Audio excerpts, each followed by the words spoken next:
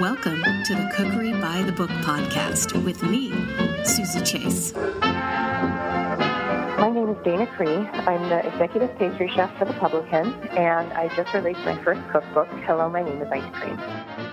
You're a two-time James Beard-nominated pastry chef at Publican Quality Meats in Chicago. What makes ice cream magical for you? Oh, how much time do you have? One of the things I love about ice cream most is that it's one of the foods that we don't even remember having our first bite of. It's been with us for so long, and we eat it at such a young age that it's always been there with us. There's so many foods that I make now that I discovered along my life, like cream puffs or old-fashioned donuts, stuff like that. But for ice cream, it's just like so ingrained in who we are as Americans and probably most of the world too. That seems really magical to me. But cooking-wise, when I learned how to make ice cream in culinary school, it really seemed like a magic trick to me. Like, I don't even know if I realized that you could make ice cream. And when they taught us how to stir like milk and sugar and eggs together and thicken it and then pour this liquid into a machine and watch ice cream come back out of it, it really just seemed like a magic trick. I'm curious, what is Ice Cream College? Ice Cream College is sort of a nickname that has been given to the Penn State Ice Cream Short Course. Pennsylvania State, or Penn State, has a dairy science program, and they've been running this ice cream short course for over 100 years. It started as a extended education course for dairy farmers in the area during the winter season when their cows weren't milking, so they could come in and learn how to make a value-added product for the milk that they were producing. Nowadays, it's less dairy farmers and more people who work in the industry. So there was a woman who was a food scientist for a chocolate company that wanted to add ice cream to their product line. There are people who work for the companies that manufacture the machines. There are people who work for the companies that make flavorings for ice cream.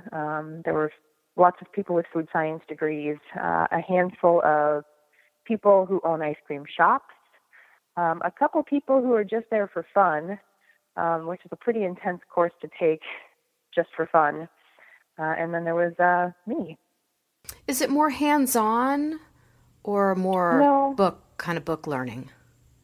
It's a lot of book learning.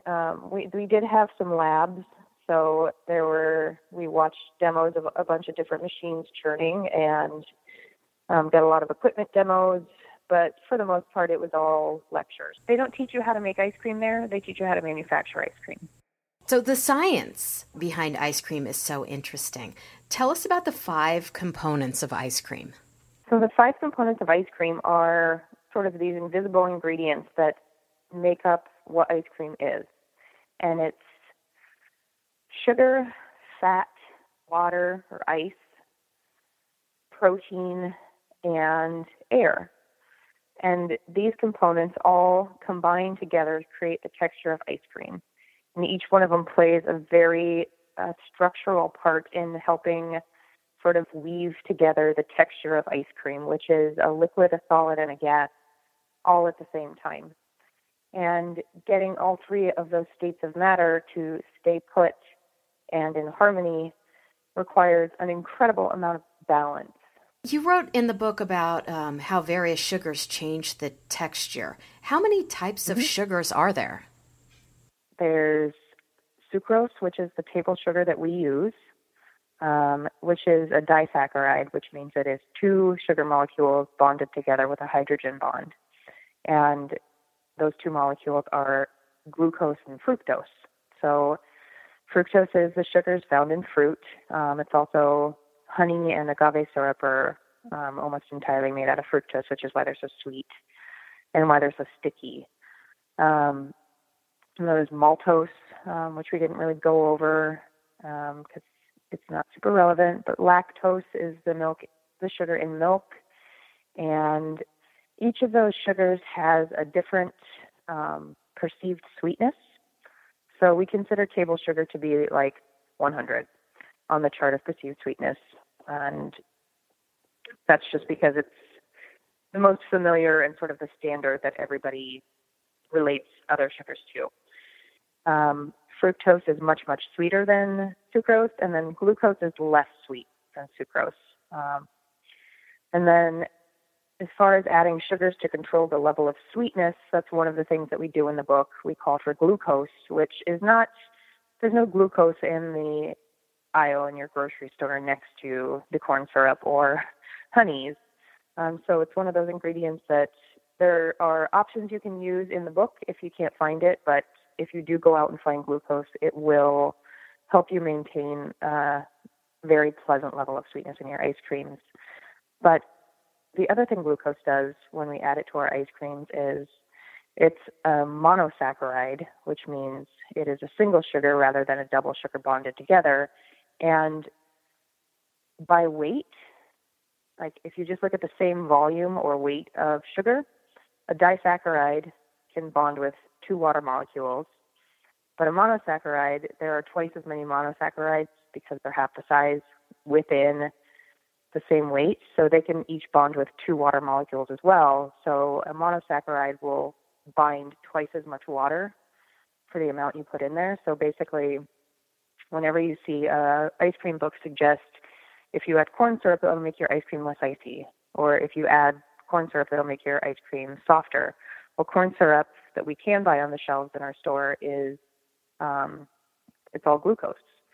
So basically, it binds with twice as much water, and therefore that water can't freeze when we churn our ice cream, and it keeps it just a touch softer. How does the speed of churning make a difference? So when we churn ice cream, we add air to it, just like whipping cream. So the faster the beater turns, the more air we whip into our ice cream, which makes it lighter and fluffier or denser and firmer, depending on more the faster or slower we go.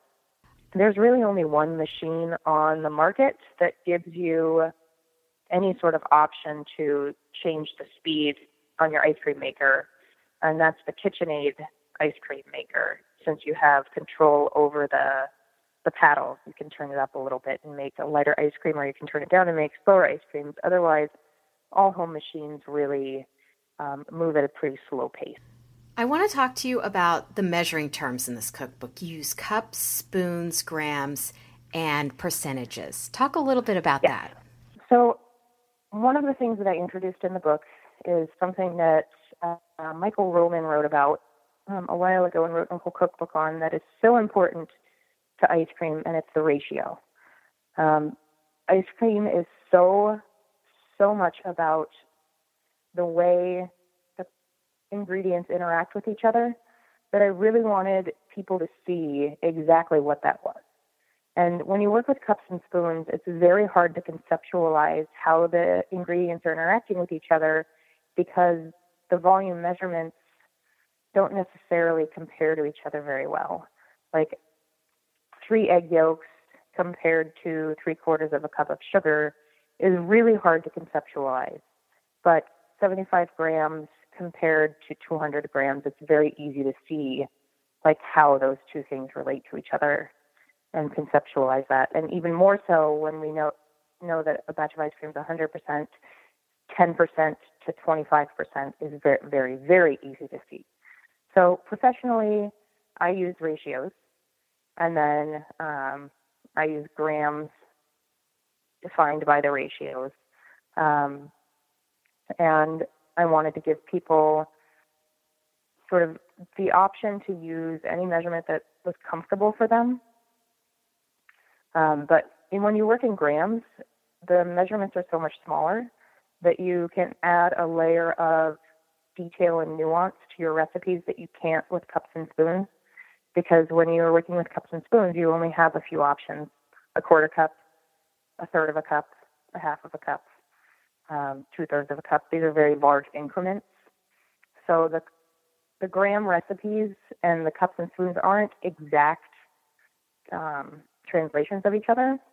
The cups and spoons are balanced within their own recipe, and the grams are balanced within their own recipe.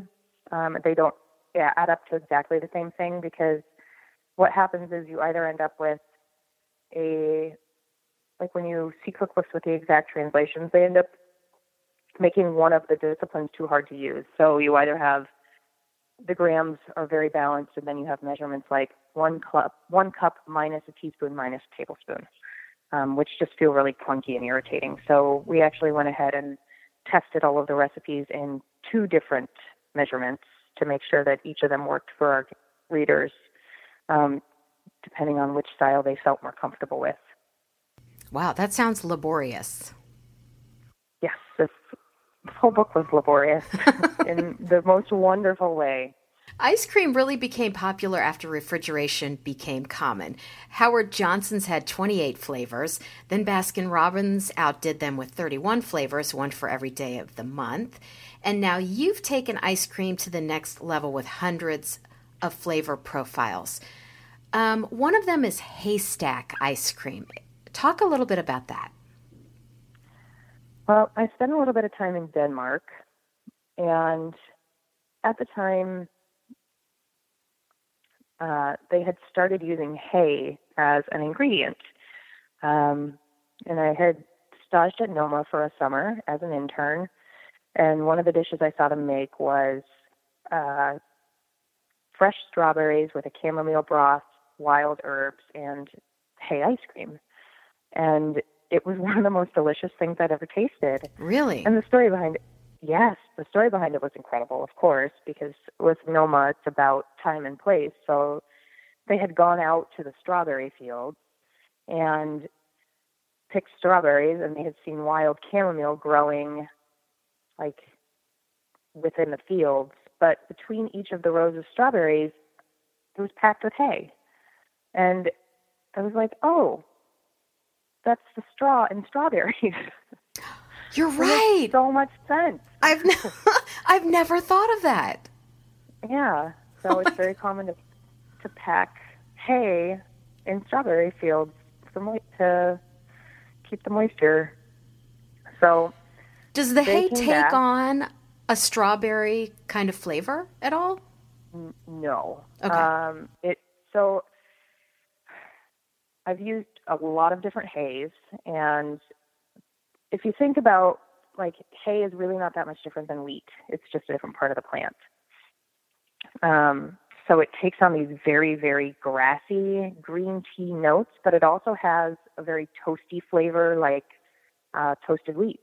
And depending on the hay, they can have so many other, like, undertones to it.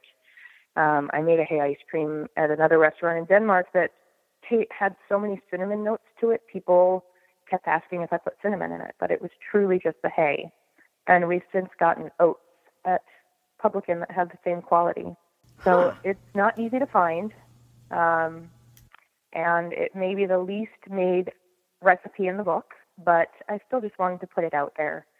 If you can get your hands on some hay, and I told everybody what I do, which is just go down to the farmer's market and harass everybody until someone agrees to bring me some, which usually I can find by the 3rd or 4th person that I ask. And yeah, it's really delicious.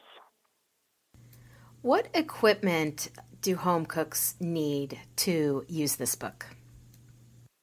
Well, you do need an ice cream maker. That is the one make it or break it piece of equipment that you have to have. There are a lot of things online, and I've gotten a lot of questions about, well, how do you make ice cream if you don't have an ice cream maker? And I've seen all the hacks and tried a few, but they're always going to give you kind of a hacked texture. And if you're taking the time to, like, make this ice cream base and put all this labor into it, like, you really just need to break down and get the machine and put it in the machine. And honestly, they're not that expensive. I think the Cuisinart ones run between $60 and $80, and then there are lower cost machines as well on the market. And then it's one of the more common things that you can find on Craigslist. And, you know, I have friends who share machines between each other sometimes as well. So the machine is really the one piece of equipment that you need to have. And there's a section on the machines that talk about what different machines are available, how each of them work, what I think is favorable about each different style, and then I sort of leave it up to the reader to make a choice for themselves. Even those hand crank ones with ice and salt are a really great option. And other than that, you need a pot, you need a couple bowls, you need some ice, and a whisk and a spatula. And there's an optional step to strain your ice cream, which will give it a really, really smooth texture.